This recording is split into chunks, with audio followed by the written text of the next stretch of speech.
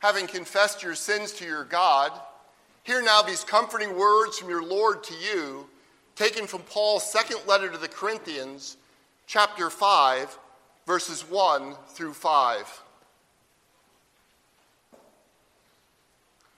For we know that if the tent that is our earthly home is destroyed, we have a building from God, a house not made with hands, eternal in the heavens.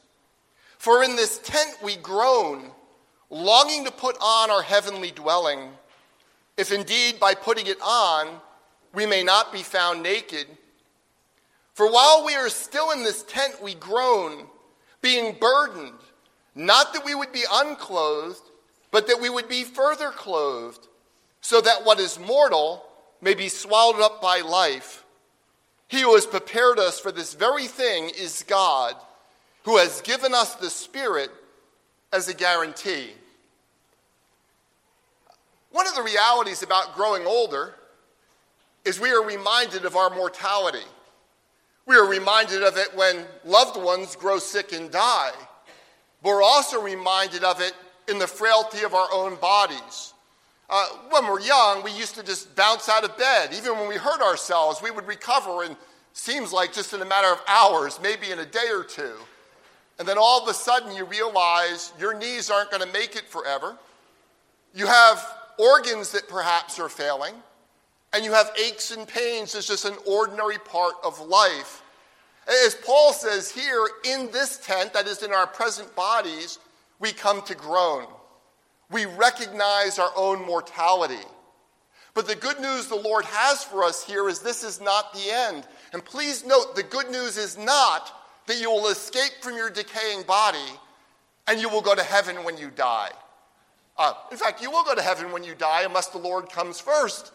But heaven's a midway point.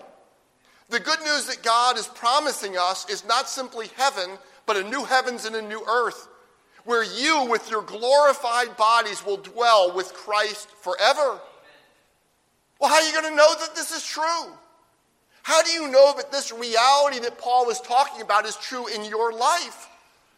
Well, the Apostle Paul tells us God has given us the Holy Spirit as a guarantee of this.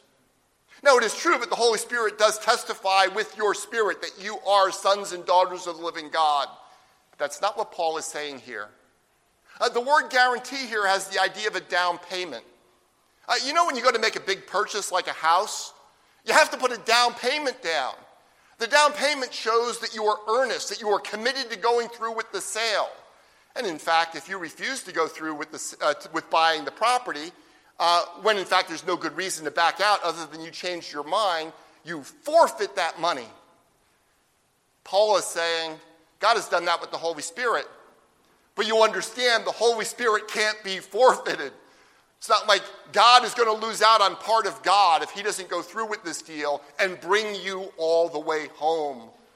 Therefore, on the certainty of who God is and on the certainty of the promise that he makes, I have the high and holy privilege this morning of saying to each and every one of you who has come to that place where you are trusting in Christ and in Christ alone for your salvation, your sins are and ever shall be forgiven, and the new heavens and the new earth is as certain to you as if you were already there. Let us respond to this assurance of God's pardon by standing and singing hymn number 269, "The People That in Darkness Sat." Hymn 269, please stand if you're able.